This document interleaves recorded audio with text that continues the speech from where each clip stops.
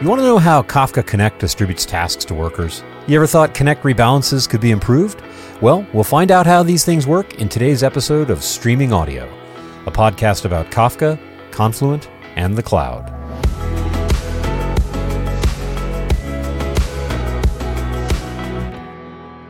Welcome back, everyone. I'm Tim Berglund. In this episode of Ask Confluent, my co-host Gwen Shapira speaks with Confluent engineer Konstantin Karantasis about the latest improvements to Kafka Connect and how to run the Confluent CLI on Windows. Hi everyone, welcome back to Ask Confluent, where we answer questions from the internet. I'm your host Gwen Shapira, and this is Ask Confluent episode number 10. So, yay for 10th anniversary! And with me today, special guest Konstantin. So Konstantin and I have been working together for ages. And he's an engineer on the Connect team. And he first joined the team to work on the S3 connector, which immediately became this huge success. And then he wrote the Confluent CLI, which immediately went on to become a huge success. And then you wrote, I think, the MQTT connector, which is proxy, right? Which is on the way to become a huge success. And now he's working on really deep future improvements to the Connect framework that we're going to chat about. So it's really an honor to have you here on the show. Yeah, I'm super excited about that. Great to be here, Gwen. Really like to be on your show and discuss interesting questions from the internet. Yeah. And our users, of course. Yes, and this will be a busy episode. We have quite a big question backlog, so let's get to it. Okay, so first question was a response. A few episodes back, I had Matthias from the Streams team here on the podcast, and he discussed how streams rebalancing work and how failover work and what happens if I have a streams job and I make a change, I add something, I remove something. And Renato Mendes Figueiredo said that this is good information. I wonder if the whole rebalance strategy from K-Streams also applies to Kafka Connect. I've been experiencing long delays after deploying a new version of our containers, which causes them to be recycled. Thanks. So, is the whole rebalance strategy in Streams the same in Connect? That's a very interesting question, and yeah, they're very related. Well, I would say we see the problem from a different perspective, a different angle. And I believe we will arrive at a common solution very soon, combining different approaches. So what has been going on in Kafka Consumer and the streams is that we wanted to avoid rebalancing in most cases. It's expensive. You have to restore state. So in Connect, we thought of seeing the problem differently a little bit. And what we are trying to do is make rebalancing itself much more lightweight and less disruptive for the group. So basically in Connect, you don't, every worker doesn't have that much state, right? We just read and write from Kafka. There's some configuration, but not that much state. Yeah, exactly. So what do rebalances really do in that case? Oh, yeah, it's very interesting. So as you said, Connect workers are locally stateless in a sense. The only state they save is either in Kafka and the third-party systems, of course. So we are in a good situation there. What happens is that rebalancing is useful for Connect because what you distribute and exchange is the number of tasks and connectors that will run in the Connect cluster. So basically, when he recycles his containers, he stops the container, and immediately the Connect tasks that are running in that container shift over to another container, which causes a rebalance, which right now is pretty disruptive from what I understand. Yeah, and the reason that is disruptive right now is that we followed a simple strategy where it says that when a new worker joins, or even when a new connector starts, all the other members of the group release their resources, which for Connect, it means that you stop the connectors and the tasks, and you join the group with a fresh start, making a fresh start. By doing so, you have to stop the tasks and the connectors. So that's where we want to focus with this improvement. So we're talking about Keep 415 that I think you created a few weeks back. It's still an ongoing discussion in the community, and this KEEP basically suggests a whole new strategy for rebalances in Connect. Yeah, exactly. It's an improvement. We are still polishing the details. We are still discussing it, but we have a good plan. Implementation has already started. We try to address the stop the world effect. Yes. Right now, the workers won't give up the connectors that they don't have to stop, and either they will start only the new tasks, or they will release only the connectors that need to be reassigned to different loaders. So to clarify, right now is an engineering right now, which is after the KEEP will be approved and my patches will be merged and a release will happen. So it's not a real right now. It's right now for like 3 months from now, I guess. I couldn't guess exactly the time. It would be tricky to do that, but it's in advanced development. So we have that actively working, and we are confident we'll have it soon. I really like the thought about it. Is that we're kind of I love the name cooperative rebalancing. It sounds more friendly, and you really don't ask each worker to do more than he absolutely have to. So it's a kind of a more gentle method for balancing work. I really like that. I think it's a neat idea. Yeah, I think the idea is neat, and it's interesting to see the discussion in the community as well. Like people ask very deep questions, and it's. I personally learn a lot about different ways people approach their distributed systems by just reading what they ask when they read one of those proposals. Yeah, classic distributed system problem. Yeah, it's exciting. Okay, on to the next one. The next comment is actually a compliment. So a while back, Peter and I here recorded a short presentation about Kafka and the service mesh, which is kind of just me exploring some ideas, and it was pretty new stuff at the time, and kind of like how do I approach the service mesh and how it's related to the work we're doing here. And Rob Gruhl said that this is a brilliant talk and I'm ahead of the curve, which is amazing to me because maybe you don't know who Rob Gruhl is, but he's managing innovative infrastructure at Nordstorm. And he published GitHub repository and a bunch of presentations and blogs about the future of retail architecture. And it has amazing ideas about cloud and serverless and service meshes and events-driven and Kafka. And it's all really, really advanced, really, really smart. I really love Rob Gruhl's work. And I'm still planning to fly over to Seattle to meet him in person. So I'm a huge fangirl, and getting a compliment for him is just a huge moment for me, and I'm super happy. So thank you. You made my day.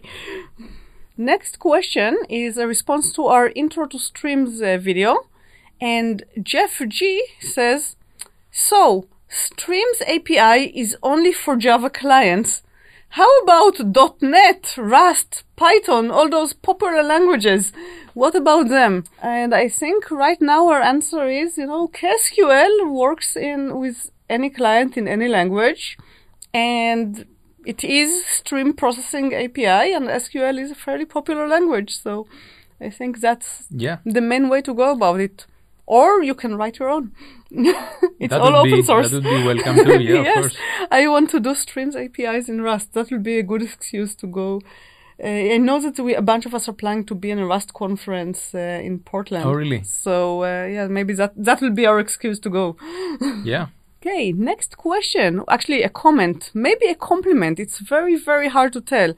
Our ever-popular video, KSQL Introduction, Level Up Your KSQL, that Tim did, I don't know how long ago. I think it's one of our bestsellers. There is not a single episode where I don't get some kind of comment or question about that specific video.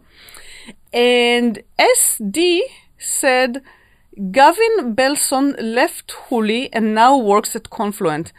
And everyone in our team responded by thinking it's a super funny comment and it's hilarious. And I don't know what they meant, but I heard that maybe you know what they meant. You're lucky, Gwen, because I'm a fan of the show and I watched it. So, I might be able to take a guess here what they mean. So it's from the Silicon Valley show, right? Yeah, exactly. It's from that show. And Gavin Belson is this archetypal bad guy in the show. Yeah, he goes after small startups. He's leading a big corporation that is not innovating. We don't do that. Yeah, no, That's we not are us. definitely, exactly. He would chase us in that sense. So replicating their technology, trying to acquire them. So yeah, but he wasn't always like that. Ah, Yeah. He, at the very beginning, the early days, he was an innovator himself. He created a new technology that led to this success with Huli. So what I understand here, and maybe our users had in mind, is that he returns from Tibet and he feels nostalgic about these early days where he was working in something new and up and coming. And yeah, I feel that this comment means so that maybe he joined Confluent to work on the next big thing. Exactly. Like we all did. he feels like he has to leave the dark side and join, something, But we'd never something new. really accept him because we don't accept evil people. We have a high bar. We have yeah. Confluent values. Our engineers have to be nice and humble and respectful. We don't do that. That's so true. yeah, sorry, Gavin Belsom, you are not accepted at Confluent. He was rejected, yeah. Yes, next question. A while back, we had a screencast about introducing the Confluent CLI, which you happen to write. And Jawad Khan had a question. How can I use the CLI on Windows? So yeah. you did the unimaginable. You went places where no engineer in Confluent went before.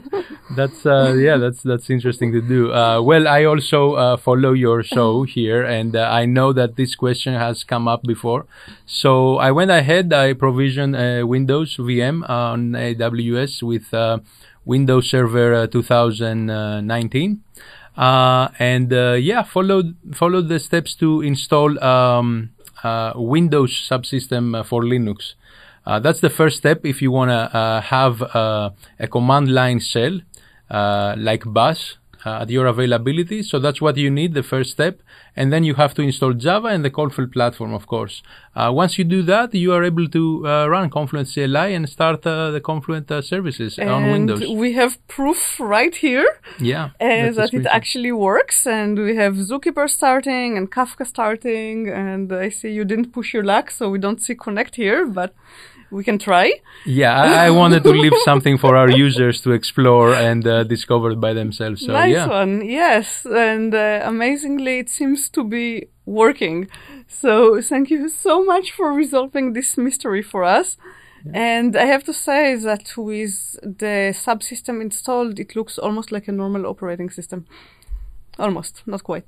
Okay, next question I have from Sachin Deokar, who we already, I think, responded to one of his questions on the podcast. So it's a repeat visitor. And he said, question for the podcast. Can you provide us with few popular use cases for headers in Kafka and what it should and what it shouldn't be used for? And I feel like this question comes up once every few episodes. It seems like people keep looking for header use cases. And I heard you had a few. Yeah, I have a few from some products that we've developed, and of course our users use them and they found them useful. So two use cases that come to mind is how we use headers in MQTT proxy.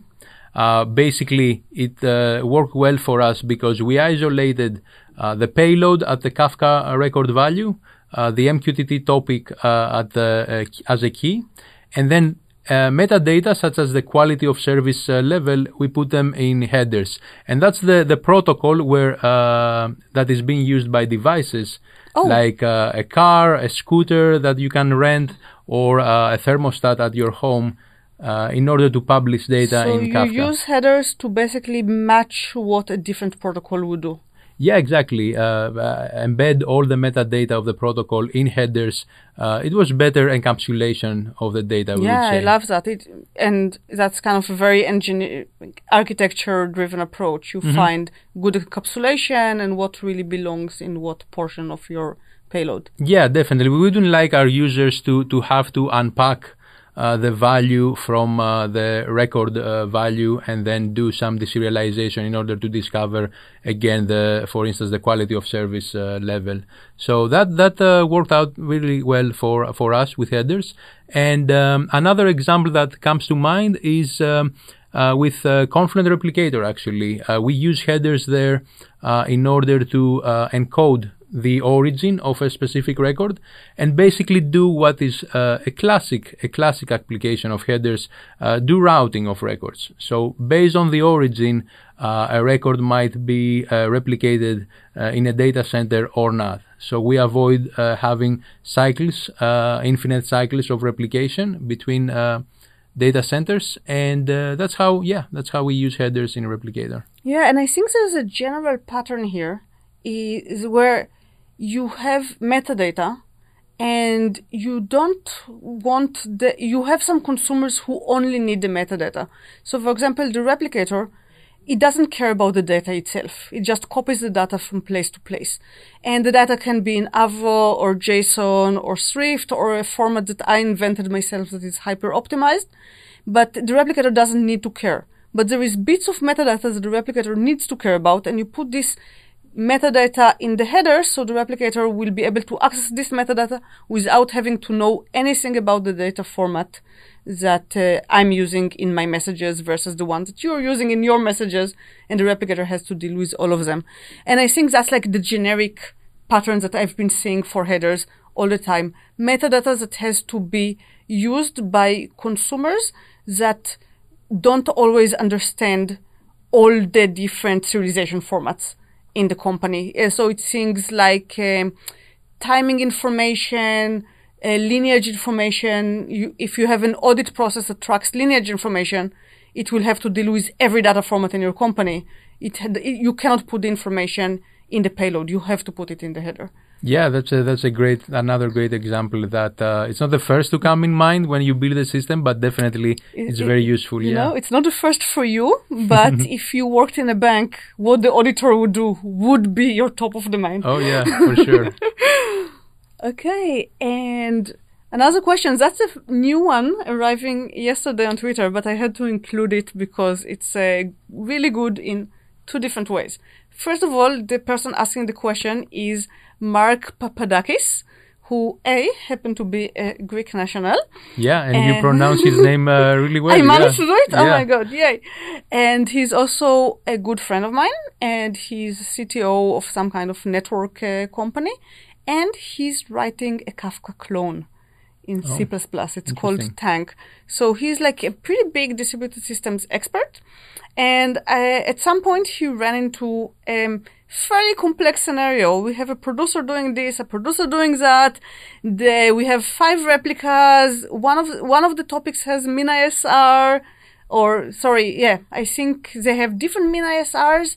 And then some replicas are online, some replicas are offline. It was a pretty intense scenario. And then he asked, okay, what will happen in that scenario? Good question. It took me a while to figure out. And I responded with a big story. And then, if something is offline, then what happens if it comes back online, and the timing of the thing. So it was a really interesting question to think about. Also, the first time that I got a question via GIST, we already had questions via, let's see, Stack Overflow, YouTube, Twitter, Slack. But GIST by GitHub is a new one, but I thought it's pretty good. It was a big story, so I think it was. It's always nice to have some code along with your questions, right? There was no code there. Okay, it was a scenario. It was an abstract scenario, but it was a pretty. It's always like, it's funny how when you are trying to learn about the distributed system, you keep coming up with those scenarios and trying to reason over what would happen if we have this network partition and then it heals and then we have another network partition. You come up with these things. But after you really understand the protocol, it's fairly easy to think through and answer all of them. That's how you kind of know that you understand. So I really enjoy thinking through those types of scenarios. That's, I guess, my way of geeking out. Yeah, it's super interesting. So I invite everyone to invent their own horrible scenarios and we'll try to figure out what would Kafka do. Okay, and last, we'll finish with another compliment comment for my last Ask Confluent, Free Music 54, which almost feels like someone has a sock puppet of some sort. They said, nice video. You can learn so much from those videos. Amazing. And yes, you can learn a lot from those videos. And if you want to keep learning, you can subscribe to our channel and keep learning a lot from all our videos. We try to make them fun and educational. So that was a lot of fun. Thanks for joining us, Konstantin. Great pleasure. Yeah, nice to be here. And good luck with the rest of it. I bet there's going to be many more episodes. Yes, and really nice. Great questions from the community as usual. I learned a ton, and thanks for Keep 415. I hope it will get voted in soon. Yeah, we're getting there. Thank you. And there you have it. I hope that was helpful to you.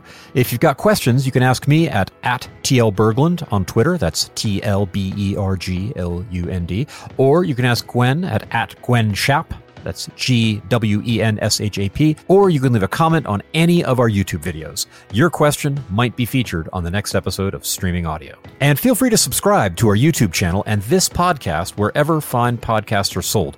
And if you subscribe through iTunes, be sure to leave us a review there. That helps other people discover the podcast and just generally helps us get the word out. We appreciate your support. See you next time.